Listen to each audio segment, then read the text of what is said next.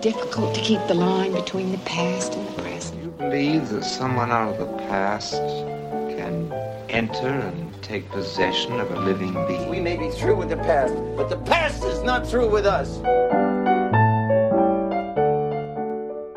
Welcome back to The Next Picture Show, a Movie of the Week podcast devoted to a classic film and the way it's shaped our thoughts on a recent release. I'm Scott Tobias, here again with Tasha Robinson, Keith Phipps, and Genevieve Koski. On the first half of this episode, we looked at Stanley Kubrick's anti-war film Paths of Glory, about 3 French soldiers court-martialed for cowardice in the face of the enemy during World War I. On this half, we turn again to the Great War with Wonder Woman, the new DC blockbuster about Diana Prince, a.k.a. Princess Diana, a demigoddess who travels from the secluded island of Themyscira to London in the battlefields of World War I. With the war drawing to a close, a German general and his scientists are putting the finishing touches on a particularly nasty form of mustard gas that could turn the tide in the Germans' favor. It's up to Wonder Woman, played by Gal Gadot, and her American escort, pilot Steve Trevor, played by Chris Pine, to end the war once and for all. What in the world could a $150 million superhero movie and Stanley Kubrick's 60-year-old war movie have in common? We'll talk it out after the break.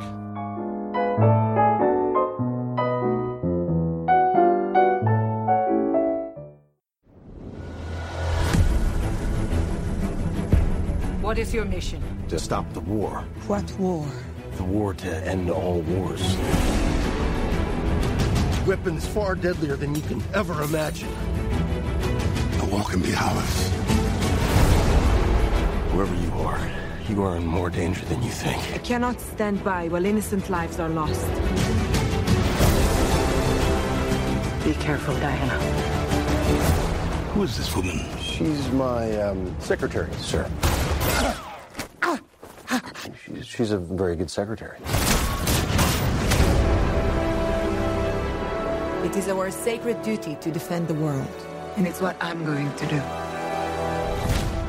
All right, straight up, what did you think of Wonder Woman? You know, it's been treated fairly well. Or where do you stand in the consensus on this thing? I'm pro Wonder Woman. It's not a perfect movie. It definitely has flaws, but I was engaged and moved by it. I actually cried a lot at this movie for reasons that really just boil down to like being affected by spectacle and having a woman at the center of that spectacle. Mm-hmm. But yeah, I mean, I think Gadot is an incredible presence at the center of this film, and Chris Pine. Both of the lead performances in this, I think, do a lot to bring the film across. But like I said, I do have some issues with it, mainly centering on the third act. Just, you know, the boring CGI go boom elements of it. But other than that, my complaints are minor. Keith? I dug it. Yeah, I liked it a lot. You know, it's a character I'm very fond of, and I know there's a lot more writing on this in other ways than other superhero movies. But I mean, I was really happy to see the character done right. It's a tricky character because there's all kinds of strange continuity and history to her, and I think it would be very easy to do a Wonder Woman who has no connection to humanity whatsoever, and that is not what Gal Gadot's performance is at all. It's a wonderfully humane performance, and just as someone who would like more good superhero movies instead of fewer, it's nice to see the DC kind of getting its act together for this movie. I have not enjoyed the last few. No, what about you, Tasha? I mean, I think my expectations were set by how much I've consistently hated the DC Extended Universe's movies, how many problems I've had with them, both just in terms of them all kind of being narratively messy and or just insensitive to basic humanity. Well, can we talk about which ones those are? Because there have been DC movies that aren't part of the Extended Universe. Sure. The Extended Universe is Man of Steel, Batman v Superman, Dawn of Justice, and Suicide Squad. Like there have been other DC related movies in the past, but those are the official ones recognized by the continuity that's leading up to the Justice League movie. This is sort of the, oh crap, we have to do an MCU of our own. Or sort of a whoopee, we could be making Marvel money if we just figured out what the formula is. But the Nolan films are not part of it. Correct. Right. So wait, so then the Suicide Squad people, they're going to be in the Justice League movie? No, I don't think so. I think there's a little stinger at the end, or the little post credits of Suicide Squad, like setting up Suicide Squad versus Justice League confrontation down the line. Okay. Somewhere in 2037, if the whole franchise thing doesn't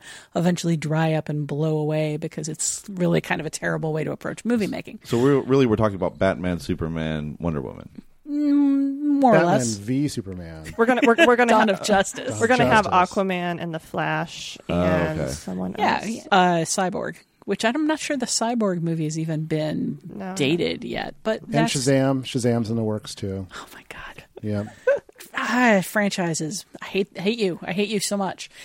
Anyway, What your opinion of Wonder Woman? expectations set very low, and unlike Keith, I've never had any kind of attachment to Wonder Woman. I mean, I grew up watching Wonder Woman cartoons, but I never really connected with the character. I always thought she was pretty silly. So I ended up just really loving how down to earth and physical this movie makes her, and how it kind of brings her into something a little more like the balance between real world enough to be believable and fantastical enough to be fun is a difficult one with superhero movies, and it feels like one that we didn't necessarily get right until the MCU started up. But I feel like it really hits here. I enjoyed this both as a fantastical escapist movie and as just an interesting story, like set in a World War I that I could kind of believe. For me, I mean, just in the context of the summer, it was a relief just to see a competently made. Did you not see Guardians 2? I did see Guardians 2, which I found quite dull. Yeah, I actually didn't care for it either, but it's kind of. And so this one felt much more propulsive and cleaner. I mean, it's just a nice, well told story, and I don't mean that condescendingly. I think that it's a kind of a tough movie to pull off, and it does for the most part pull it off until the third act, which again we'll get into. But I think that the director here, Patty Jenkins, does follow that Superman model, which is a good one, because you're dealing with a character who is not a human being, who is removed from humanity for an entire life, and then has to figure out what they're all about. But the other aspect of it is that it's on Jenkins to make her into a demigoddess, into someone of extraordinary stature and power, of someone who is in terms of strength is far above what mortals can be, and I feel like the film has a sense of that scope and bigness, really. So I appreciated that about the movie. What it reminds me of more than anything is Anna Kendrick making Pitch Perfect 2. There was a scene where the Green Bay Packers show up for the latest sing-off. You remember that? And it's a riff-off, Tasha. Good point. I'm gonna riff you for that later. I will apologize for getting that wrong. Anna Kendrick said in relation to being around the Green Bay Packers that she could not believe she was the same species as them. Mm-hmm. And that is how I felt watching this movie. Was, in theory, I'm the same species as Gal Gadot. And in theory, I'm the same gender as Gal Gadot. And in practice, I'm not sure either of those things is true. I mean, she is on screen as Wonder Woman, like she is a superhero. She is an aspirational creature. She is something that you can see as sort of the same, like living on the same planet as the rest of us. But I just think they, in terms of costume design, in terms of action choreography, and in terms of the performance she gives, she really does come across as a convincing, like, otherworldly goddess figure. Mm-hmm. And then getting to that second act where she has to grow accustomed to a world so far removed from the one she's come from, this idyllic paradise, to this smoke-filled gray. It's hideous. And I loved it because, like, that scene where they're entering war-torn London, that shot looks like a shot from one of the Snyder DCEU. Oh yeah, the progression of her, like, leaving Themyscira and moving to the real world is the progression of her leaving, like, Patty Jenkins' world and going to Zack Snyder world, and it's kind of a fantastic diss in a way. But then you get, like, an amazing clothes trying on sequence, and you get Etta Candy, and, like, a baby. Yeah, baby, and ice cream, of course, ice cream. Yeah. Which apparently her reaction to that baby is like the world reacting to the baby and children of men.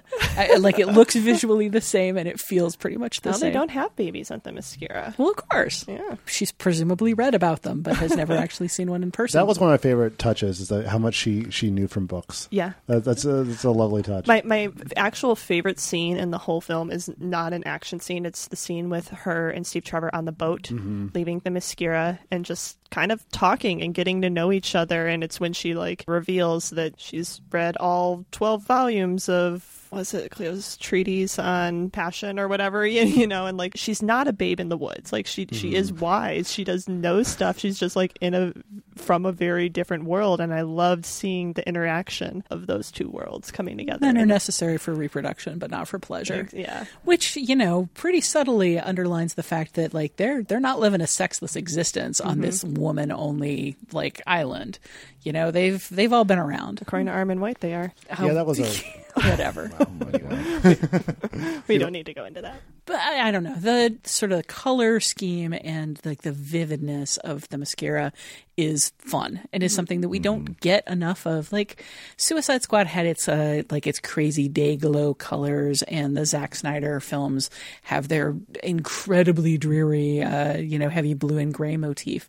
But here we get a blue sky that is beautiful, and like the colors of the costumes, like it's all just so intense and vivid. And then when we step into quote unquote the real world, there's a visual contrast and a tonal contrast that's just really important to the story and that I like a lot. But you talk about her being educated from books. I think one of the things that comes out of that's so delicately balanced and that's really interesting is we get all of that fish out of water comedy, but it's not, you know, she's gormless and derpy because she doesn't know what she's doing comedy. It's not laughing at her. It's kind of laughing at us. It's laughing at like the absurdity of the world that she's walked into. And I think that's a lot more fun and a lot less dismissive than some fish out of water comedy can be. I mean, she's still not wholly familiar with various social mores and rules, right? I mean, sure. So there is that element there, which is great. I mean, I appreciated that beat of the story of being able to have a little bit of comic business. Apparently the ice cream line, which is something I loved and the audience in the theater loved, is straight from the comics. I don't know which one, but I've seen it passed around several times this week. That's like an exact beat for beat from a comic. So it was actually reproduced to an extent in one of the Justice League animated films. Yeah, you sent me that clip, and it's tonally, it's very different. Like she ends up like throwing her arms in the air and screaming like ice cream is terrific or something like that. And it's a very different feeling. Yeah, so there's a lot of different takes on Wonder Woman and ice cream out there. Is there some sort of history with the baby as well? Is there something there too? Yeah, I don't know. I was just thinking. I was more interested in the ice cream than the baby. I was thinking about like baby, we made it out of clay. When it's dry, that's how it basically is done on the island, right? Because they're all out of clay. Well, that's actually, I guess, something we could maybe get into is Diana's origin story, which is left ambiguous here. Because, I mean, kind of the original origin story from Diana is the one you talk about at the beginning, and the one that her mother gives her in the movie is that she was sculpted from clay and brought to life by Zeus. But at the end of this movie, in the showdown with Ares, he makes a comment about her being made the old-fashioned way, insinuating that Hippolyta had a relationship with Zeus, which is from the 2011 New 52 version of Wonder Woman's origin, which, Keith, I'm kind of looking at you to expand on that further. I can expand a little. I mean, it's written by Brian Azzarello and mostly drawn by Cliff Chiang. I didn't make it. I know people love that run. I didn't make it all the way to the end. I just lost track of it. But yeah, that is where Zeus is her father, which is a complete rewrite. Yeah, and she's taught to fight by Ares. So as I understand it, that change to her origin story is somewhat controversial among people who put a feminist reading on to Wonder Woman, and that it attributes her power to a man. And not just her power, her origin. I mean, William Moulton, who created the character, was very much a feminist and an idealist back in the 40s. He was in a polygamous relationship with two women.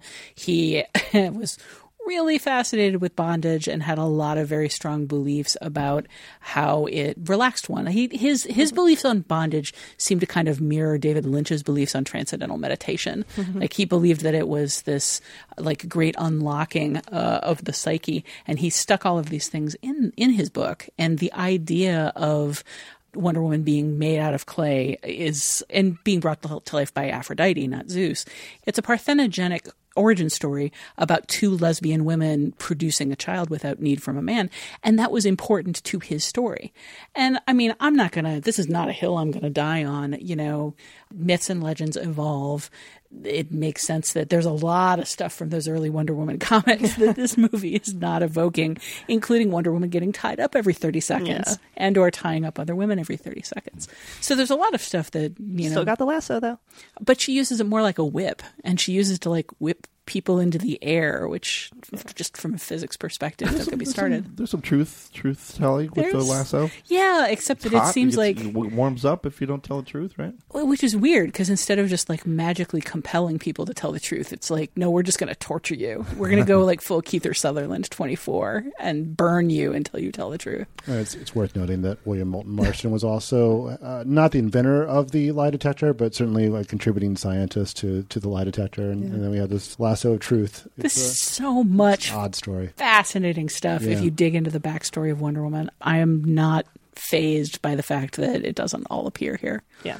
Just the only reason I bring it up is because I think it's interesting. The movie does leave it ambiguous and kind of lets you decide for yourself whether Ares is telling the truth or if he is unreliable because he is the villain here. And whether it matters.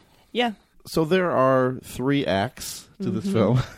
3 very distinct acts. I think we may be on the same page about the relative strength of each of those acts and maybe the trajectory of say, something you could, a child would enjoy sliding down from the first to the third act. Anybody feel like it gets good at the end, or is it really just the first act is the strongest, the second act is quite as solid, and then maybe things get in trouble in the third? I think you described the Superman movie, 78 Superman, pretty accurately, and I think it's mostly true of this. I think I like the second act almost as well as the first act. The third act, my problems with it are not with the act as a whole. I do like the sort of Dirty Dozen or Suicide Squad, if you will, that they put together. I like all the supporting characters there. Really? Why? Yeah, I do. I don't know. I enjoyed it. Maybe not essential to the movie, but some rogues doing a job. Yeah. It's not very well developed. That's sort of my issue. But you like them for their personalities, I guess, more than their function. They're a little bit of both. Enjoyed is not the right word, but I thought the Native American character who's a mercenary who says that his people took away my land, and yet here he is fighting a war. I thought that was a nice little bit of poignant commentary. And I thought the Steve Trevor sacrifice at the end was quite affecting. I just don't like.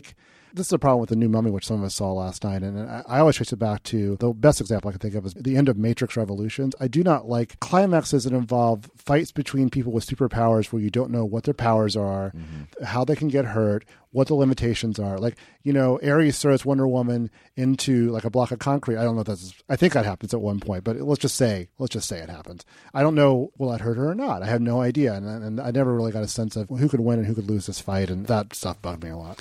There's some nice visuals in it though. And I like the visual of Ares as the god of war, as David Thewlis in like World War I gear floating in the air. I thought that was a really striking visual, but it's not the best part of the movie. I usually agree with the idea that fights where you don't know what the rules are not interesting. I think this maybe worked a little better for me than for some, because this film is about her discovering herself. And she doesn't know what Ares is capable of. She doesn't know what she's capable of. We've seen her pull powers out of nowhere that she didn't know she had and find out that she's capable of doing things because they suddenly happened to her. So that part didn't bother me. What bothered me about the third act is that we go from a really pretty human story about somebody questioning what the world is and what her place is in it, and whether humanity is worth saving, whether heroism is worth engaging in, whether any of these acts are ultimately meaningful, to a bunch of CGI effects bouncing against each other. And I didn't feel I felt the stakes of Trevor going up in that plane so much more strongly than I felt the stakes of CGI animated Wonder Woman bouncing off CGI animated Ares, which just felt like a scene out of Gods of Egypt. None of it felt real or connected to me at all. Yeah, I agree with everything that's been said. And I specifically agree that it's really important to have Steve Trevor's side mission happening during this and the other rogues that... just call them the Howling Commandos, the off-brand Howling Commandos. I will not.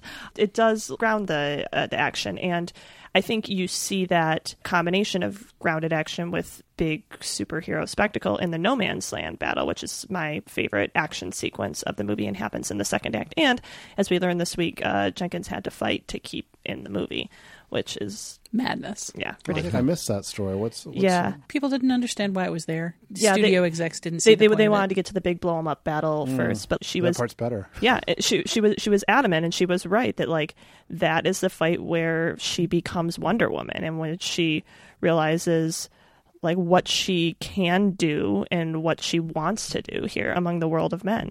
Like I said, that was far and away my favorite action sequence of the movie, and I think it works really well because you do have Wonder Woman's fantastical CGI assisted powers at the center of it, you know, bullets ricocheting off her, but they're bullets ricocheting off of her. They're not like energy beams flying at her, and there are men with guns. There's physical action happening around her, and I actually just think it's a really well directed sequence in terms of like you can see how one action inspires the next. Like it's very easy to follow. It's not necessarily as affecting or riveting as the No Man's Land sequence in Paths of Glory, but I think just as like pure superhero modern CGI spectacle action, it's really good at kind of blending the grounded human aspect of that with the big superhero CGI blow 'em up. I am going to go out on a limb and say I liked the second act better than the first act. I think that this film peaks at the second act. Get him off the island. I think that it peaks at that battlefield sequence. Yeah, I might actually be coming around to agreeing with you after seeing it a second time.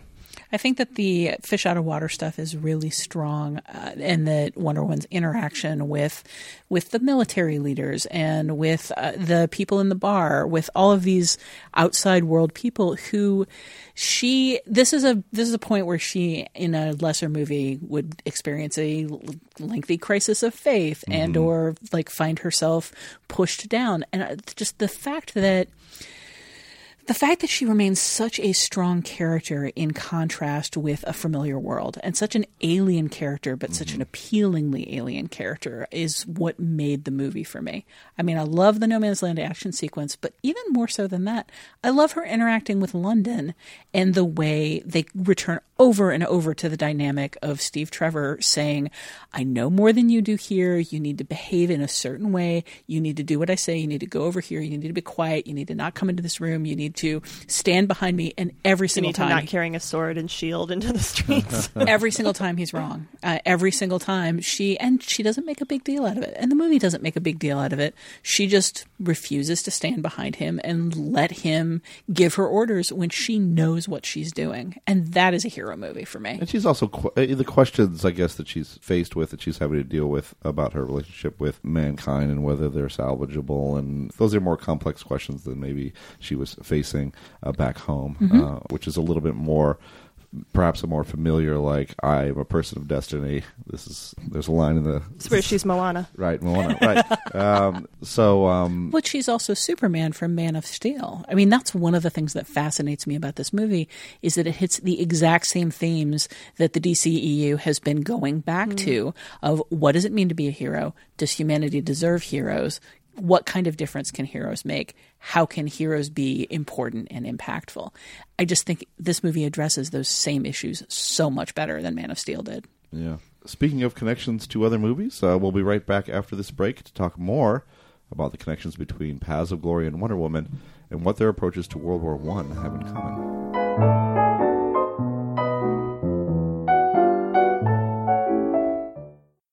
Please slow down, Diana. That's your leader? How could he say that? Believe that?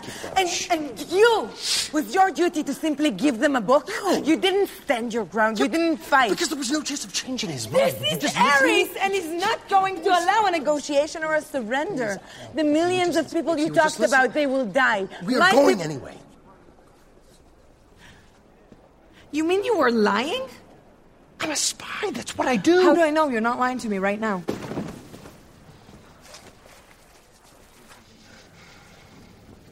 I am taking you to the front. We are probably going to die. This is a terrible idea. Now it's time for Connections, when we bring these two films together and talk about all the things they have in common.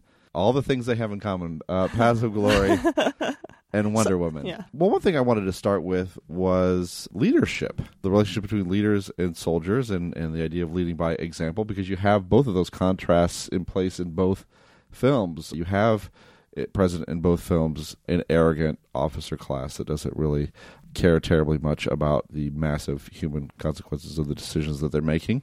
And then you also have your heroes, Kirk Douglas in Paths of Glory and Gal Gadot here are on the front lines, are fighting alongside everyone and leading by example. I really like the fact that when Wonder Woman takes the generals to task for the decisions they're making about who will live and who will die and what kind of acceptable losses they can live with. She is coming from an outsider perspective, and she isn't jaded. She's furious at them, and she screams at them, and she puts them down. And at the same time, we have very similar scene with Kirk Douglas in Paths of Glory, but he is jaded. He has been exposed to this, and he knows his place, and he comes from just a much more logical, rational, and also understanding that this isn't necessarily going to work kind of perspective. No, and their powers come from different places because Colonel Dax, he's leading through experience. Like, he's been a soldier for a long time. He's worked his way up the ranks, and like he's seen some shit, you know, and like that is what informs that cynicism. Whereas Diana is basically kind of a leader by default because she is the most powerful person, and you know, she doesn't necessarily fully understand the full context of this battle that she is placing herself in the middle of, but she is just so powerful that she leads by inspiration more than through like knowledge or experience of what she's going into. She's also just seen people that she cares about die in battle for the first time ever. Mm-hmm. You know, she's spent her entire life training to be a warrior, and then for the first time, she's actually seen the people die in battle, and she's very sensitive to it. She takes it very personally. Whereas Kirk Douglas, like, we know what kind of losses he's dealt with and how many battles he's fought. None of this is new to him, but it's fresh and personal because for the first time, people are looking him in the eye and telling him this is important when he knows it's not. This is just when he knows it's not. And Diana has an understanding of war that no one else can possibly have, right? Because she thinks of it in terms of Ares and these motives that are being inflicted unnaturally upon mankind, making them behave in ways they would not otherwise if you were not creating mischief. I would say one big difference, though, is that Diana can lead a charge out of the trenches and without really much fear that she's going to be torn to shreds by bullets, whereas Kirk Douglas' character cannot. But other than that, yes, I like the leading by example connection. As for like comparing the higher-ups, the officers, that's another strong connection that is probably a little more, I don't want to say cartoony, but less satirically approached in Wonder Woman than it is in Paths of Glory. I think it's worth noting that General Ludendorff, the villain that Diana believes is Ares, but it turns out is just a really bad guy. His whole thing is he doesn't want armistice. He doesn't want the armistice to be signed. Like, he wants to keep the war going because it benefits men in his position. I think it's because he knows he can win. I think he's a German true believer. He's based on a real man who was a German fanatic, and he's got a fascinating history if you want to look into him. But he was behind the concept of total war, which is basically committing all your country's resources to killing. Yeah, and I don't know that that's necessarily what's motivating the generals in Paths of Glory. I mean, they're career military people, and this is what they do. That's a good way of summing it up. I was going to say Moreau is motivated by the promotion that's coming, and Brulard is motivated by public opinion. But yeah, that really connects both of them neatly. Yeah, but they seem like ultimately ambivalent about whether the war itself goes on or not. It's more about their careers within the military, which exists whether there is a war or not. Sure, but the paths to glory are much more defined during wartime. Of course. The Paths of Glory, I like it. One of the things, and I'm not a comic book person, so I'm going to rely on your expertise for this, but it is my understanding that Wonder Woman was a World War II story, and I'm kind of curious to get your thoughts about what it means to do it instead as a World War I story, and does it relieve it? I guess would it be too freighted? I suppose to have her battling Nazis. I don't know. That's something I'd love to hear an answer from Jenkins, who's conceptualized this for many years. Why World War I and not World War II? because, I mean, she was created during World War II, and all her early adventures are during World War II, and it seems like you could almost slip this story into that just as easily as a World War I story. I think it works very well as a World War I story, however. There are a fair number of elements that Jenkins seems to have really wanted to get into, one of them being trench warfare and the difference that somebody pushing forward could make. But the film is also built around this idea of a chemical weapon that is going to change the face of the war, and that was World War I. World War I was called the Chemists' War because of the advent of mustard gas and how chemical weapons completely changed how combat operated, and especially changed the ability to kill an entire battlefield of soldiers very quickly. I think it also gets it a little further away from Captain America territory as well. As you know, when we're going down the list of World War I movies, there's not an overabundance of them. There's certainly a few classics, and All Quiet on the Western Front and things we've talked about before, but it's less written over territory than World War II. Yeah, agreed, though. There's also a sense here that I was talking to somebody afterwards about the degree to which the Germans here are so undefined that they might as well be Nazis. Like, we don't really have an understanding of who their leadership is beyond Ares. Actually, maybe that's a reason for moving it to World War I, is she could plausibly... Diana's idea is that if she kills Ares, she says the Germans will go back to being good men. And it might have been a bridge too far to say, if I kill Ares, Hitler will suddenly become a good man. It also adds a level of historical irony that we know that she doesn't, that she's in World War I. There's a sequel to follow that she doesn't know about yet. Yeah, there's a sequel to follow, although there's still very much a question of whether that's going to be a contemporary movie. And the No, I just mean there's a sequel to World War I that she cannot know. Yeah. Would you guys like to hear from the creators on why it was set in World War I? Yes, please. Love to. Okay. Unless it contradicts everything we've just said. No, you are actually both circling. Can I give you just one more guess? Yes. That you can also say something a little more significant about where women's rights were at that particular point in history? Oh, that's interesting. Yeah, there's all the suffragette talk from Etta Candy. Yeah. All that, like a single line, but it creates a subtext for everything that follows. That specifically is not brought up in the interview I found, which is from Entertainment Weekly, with both the screenwriter Alan Heinberg and Patty Jenkins.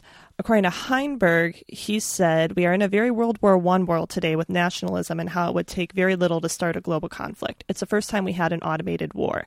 The machine gun was a new invention. Gas was used for the first time. New horrors were unleashed every day."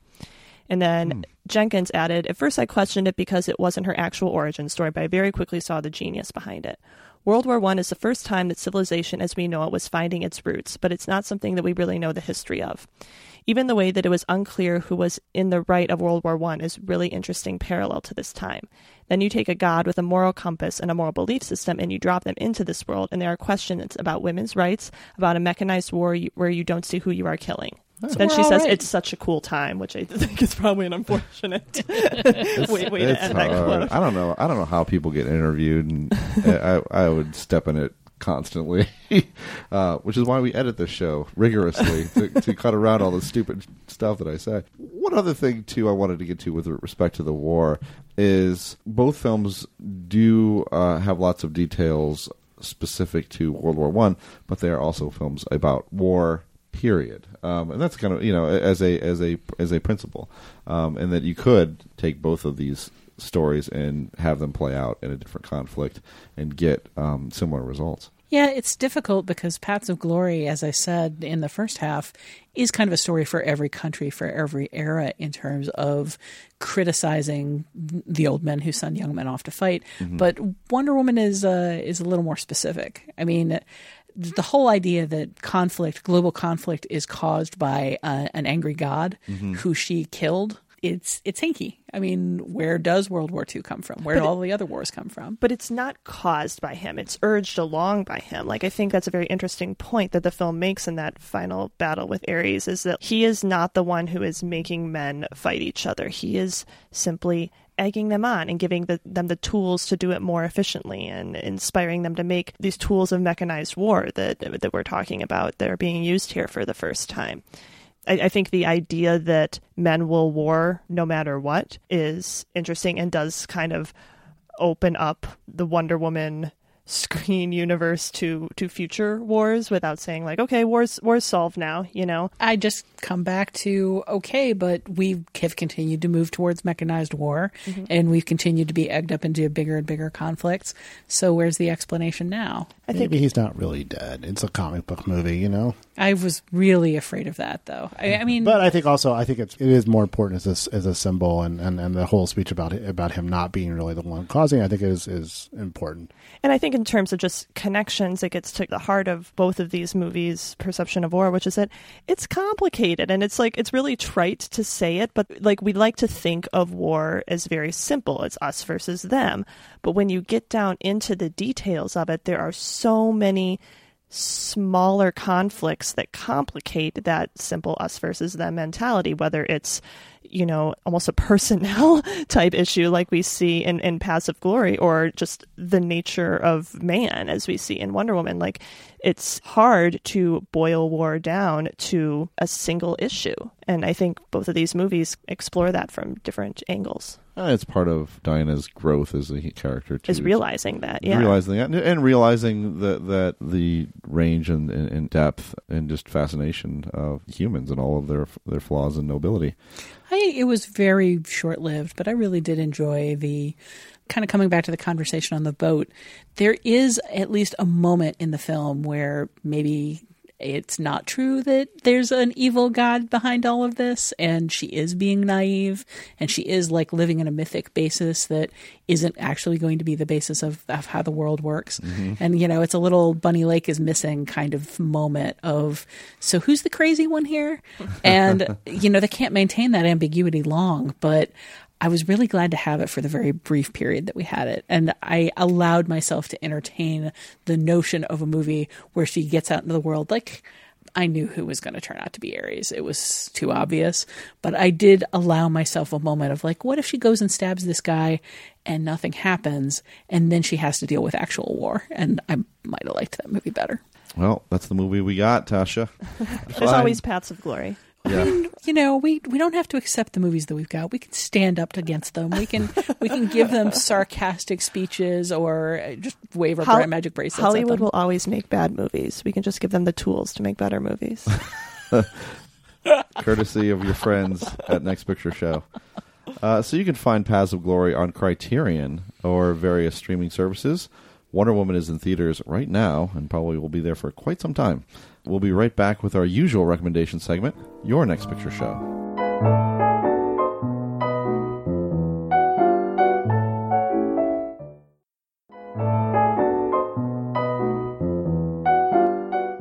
Finally, it's time to catch each other up on films or film-related items we've seen in the interim since our last podcast. It's called Your Next Picture Show, in the hopes that it'll put some interesting choices on your radar. Tasha, what in the film world has been good for you lately? As Keith alluded to, several of us saw the 2017 remake of The Mummy last night, the movie that's meant to kick off Universal Studios' Dark Universe franchise, which at the moment they've got 8 movies greenlit based on, as our friend David Sims said, based on the success of 0 movies so far. And everybody here loved it so much that we're not going to discuss it on the show. So the fact that I went home last night after watching that movie and watched the 1932 original Universal Studios picture, The Mummy, I thought that we were perhaps going to get to talk about it, but it looks like we're not. So I'm just going to recommend that movie, the Mummy original. There's been so much misinformation out there from people who think that the 2017 Mummy is a remake of the 1999 Brendan Fraser movie. And it does take a few elements directly from that, including giant CGI evil faces in the clouds and a preponderance of evil CGI bugs.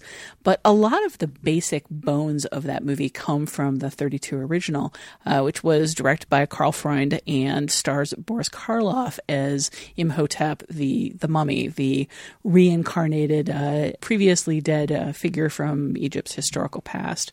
And this movie it's just so interesting to me. It's got that kind of 1932 pacing where there's a lot of people staring fervently into each other's eyes and declaring their mortal love for each other based on the 5 minutes they've spent in each other's presence. But the cinematography in this movie is so sharp, and Karloff, it's the camera spends so much time pushed in close on Karloff's incredibly seamy face.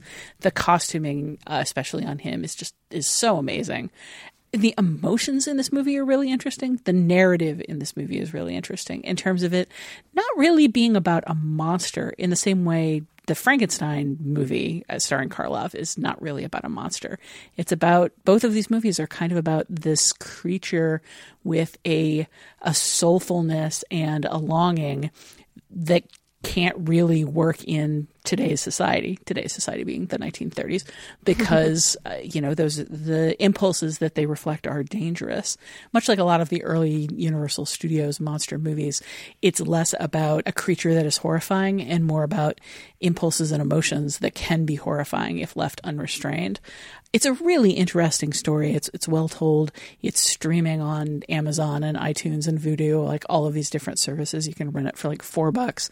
It comes in under 90 minutes. It's way under 90 minutes. Yeah, it's like 73. It's a nice, tight little story that will just consistently surprise you, I think, if you haven't seen it already, which as of last night I hadn't, with just the quality of the images and the quality of the performance and some of the chills, which are pretty chilling. It's my favorite of the Universal monster movies, and you can watch it in less time than it takes to watch 2 episodes of House of Cards, and you'll probably like it better. So what about you, Keith, now that you're talking? I wasn't here last episode, and I think it's in our bylaws. I get to do 2 recommendations. It's written there, so I'll make them quick. I only did the 1, so you've got like 5 or 6 to play with. One is Paint It Black, which is the directorial debut of the actress Amber Tamblyn. I'm not even sure how wide of a release it's getting, but it's terrific. I mean, she's got a really sharp eye and a real feel for mood, and some of the best montage sequences I've seen in a long time. It's an adaptation of a book by Janet Fitch, who wrote White Oleander, and it stars Alia Shawkat in a really nice dramatic performance. You know her from Arrested Development and mostly comedic roles, as sort of a young woman in LA. Her boyfriend commits suicide, and she kind of gets into this sort of mostly hate relationship with his mother, played by Janet McTeer, who's this classical pianist who lives in this crumbling LA mansion, very kind of Sunset Boulevard-y type existence. It's a really great, moody film, and a really auspicious debut for Tamblyn, who bought the rights. She was going to star in this film and ended up taking on the role as director and handing the lead role to Shawkat, who, again, is fantastic. So, like I said, I'm not sure. I know it played New York and L.A. I'm not sure if it's going to go much beyond that. But when it becomes available, I would definitely seek it out. The other one is another one that you probably have to dig a little to get to, which is appropriate when I describe what it's about. It's called Dawson City Frozen Time. It's from director Bill Morrison.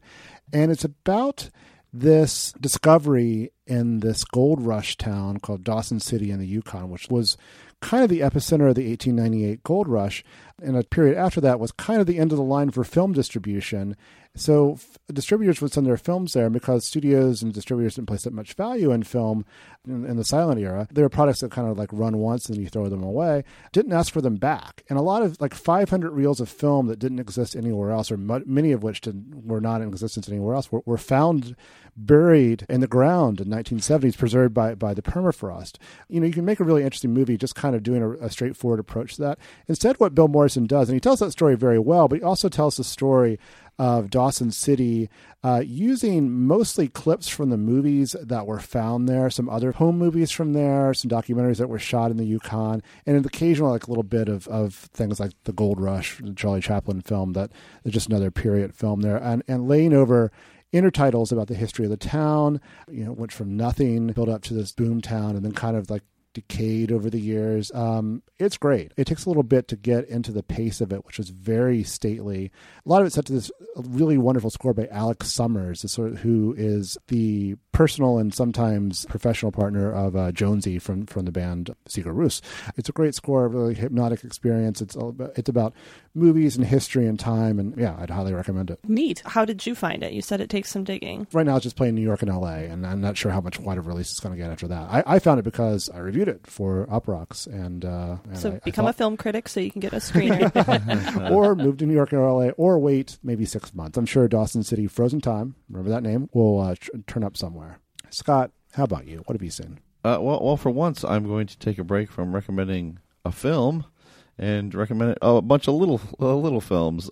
Back in April, at the Chicago Film Critics Festival here in Chicago, I had the privilege of hosting a Q&A with this director named Kogonada, who made his debut feature called Columbus, which is coming out August 4th, and a quite interesting debut film set in Indiana, which is a specific town in Indiana, which happens to be Mike Pence's hometown, that is just full of modernist architecture. It's like this extraordinary town where all this modern architecture exists, and it's got this. It's a very Ozu influenced film, and it's something I think you're going to want to check out. But what you can check out now, what Kogonada got his reputation making video essays, and if you go to Kogonada.com, KOGONADA.com, you can check them all out. Oftentimes my eyes glaze over at the thought of video essays. They're not often done that well, but what interests Kogonada more than anything is form, and putting together these montage sequences, or these very short, maybe 2 or 3 minute films that make all of these visual connections, about a filmmaker, for example. Like, he's got one called Passageways that is all about Ozu's passageways. He's got a film called The Eyes of Hitchcock, which is all the eyes of Hitchcock, and the low-angle framing of Quentin Tarantino, one about the sound in Aronofsky's work. And so you're able to make all of these like intuitive connections between these directors' films and get a sense of their kind of auteurist touches, and do it without any narration. It's just all pure visual, and it really kind of gives you, makes you feel kind of just excited about the dynamism of the movies. He also did a really cool short about the construction of Criterion designs in his style. So I totally recommend checking it out, and it's like candy. It's like candy. Watching these films, and they will only take you a little bit of time per short, and they're all highly dynamic and enjoyable and extremely well edited, and you can see how that talent carries over, and that strong visual sensibility carries over into his debut feature, Columbus, which is out early August. Man, between that and my Nerd Writer recommendation last week, we're making everybody better film critics, including us. Yeah. Jimmy? Oh, just you wait. I have some more candy for you. Okay. So if you listen to this podcast and are on Twitter, there's a very good chance you're subscribed to the One Perfect Shot feed, which is affiliated with the website and podcast Film School Rejects, and posts beautiful stills from a broad range of films. It's been a fairly Twitter-specific exercise for a while, but those of you who are not on Twitter or who just love combing through movie stills can now experience One Perfect Shot in database form. Film School Rejects this week updated and relaunched the One Perfect Shot database, which allows you to sort all these shots by cinematographer, director, or shot type. So if you're looking for the best of Christopher Doyle or want to explore some extreme high-angle shots, you can do that much more easily. But that's actually only the introduction to my real recommendation, which is a second database that Film School Rejects posted at the same time, which is a video database that compiles and categorizes around 400 different video essays from all over the internet. I've only had a little time to explore it so far, but there's a ton of really good stuff on there, and some not so good stuff, but mostly good stuff, ranging from supercuts and fan edits to more academic-style video essays on topics like framing, pacing, color, as well as movie-specific essays. And as with the shot database, you can sort based on video creator, video type, and subject. It's really cool and well executed, and there's just a ton of great stuff on there to sift through.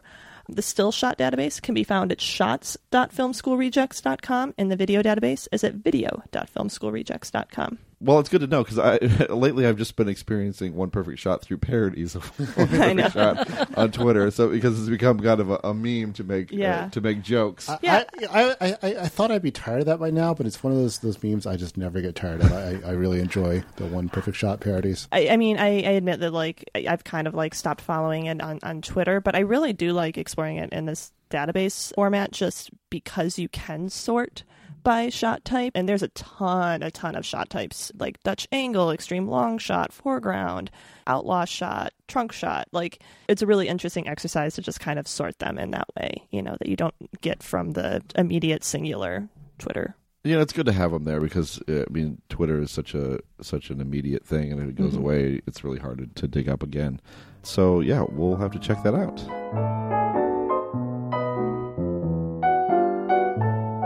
So that is it for this week's edition of The Next Picture Show. Our next episodes come out June 27th and 29th. Keith, what do we have lined up? With our next episodes, we'll be plunging into the darkness with 2 films about claustrophobia, isolation, and the lengths we'll go to survive. Our inspiration film will be It Comes at Night, the second film from director Trey Edward Schultz, a tightly focused post-apocalyptic tale of 2 families compelled to share a single sprawling house in the aftermath of a devastating plague. We'll be comparing it to The Thing, John Carpenter's 1982 remake of the 1951 science fiction classic The Thing from Another World, that doubles as a depiction of psychological disintegration at a remote Antarctic outpost. In the meantime, we'd love to hear your feedback on this week's discussion of Paths of Glory and Wonder Woman and anything else film-related.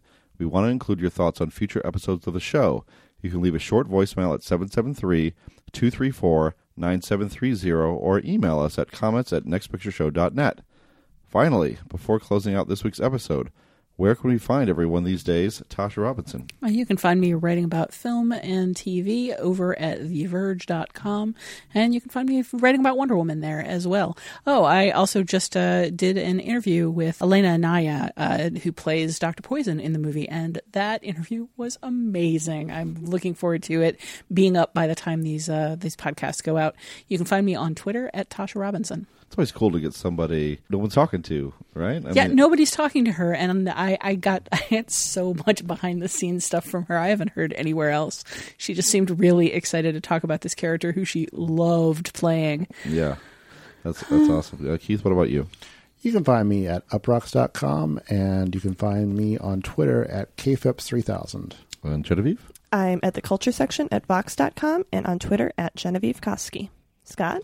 You can find me on Twitter at Scott_Tobias, and you can find my work in the New York Times, Washington Post, NPR, Vulture, Variety, Uprocks, Guardian, and other fine publications. I am also the editor-in-chief of Oscilloscope's Musings blog. You can stay updated on the Next Picture Show by visiting nextpictureshow.net, via Twitter at nextpicturepod, and via Facebook at facebook.com/nextpictureshow. And if you haven't subscribed to the show on Apple Podcasts already, please consider it. Apple Podcast subscriptions are an important part of getting podcasts more prominence and more listeners. And while you're there, we appreciate every rating and review. Every thumbs up helps us find new listeners and keeps the show going. Thanks to Colin the Animal Griffith for his assistance in producing the show. And thanks to Delmark Records for providing recording space at their home base, Riverside Studios. The Next Picture Show is proud to be part of the Film Spotting family of podcasts and the Panoply Network. Please tune in next time.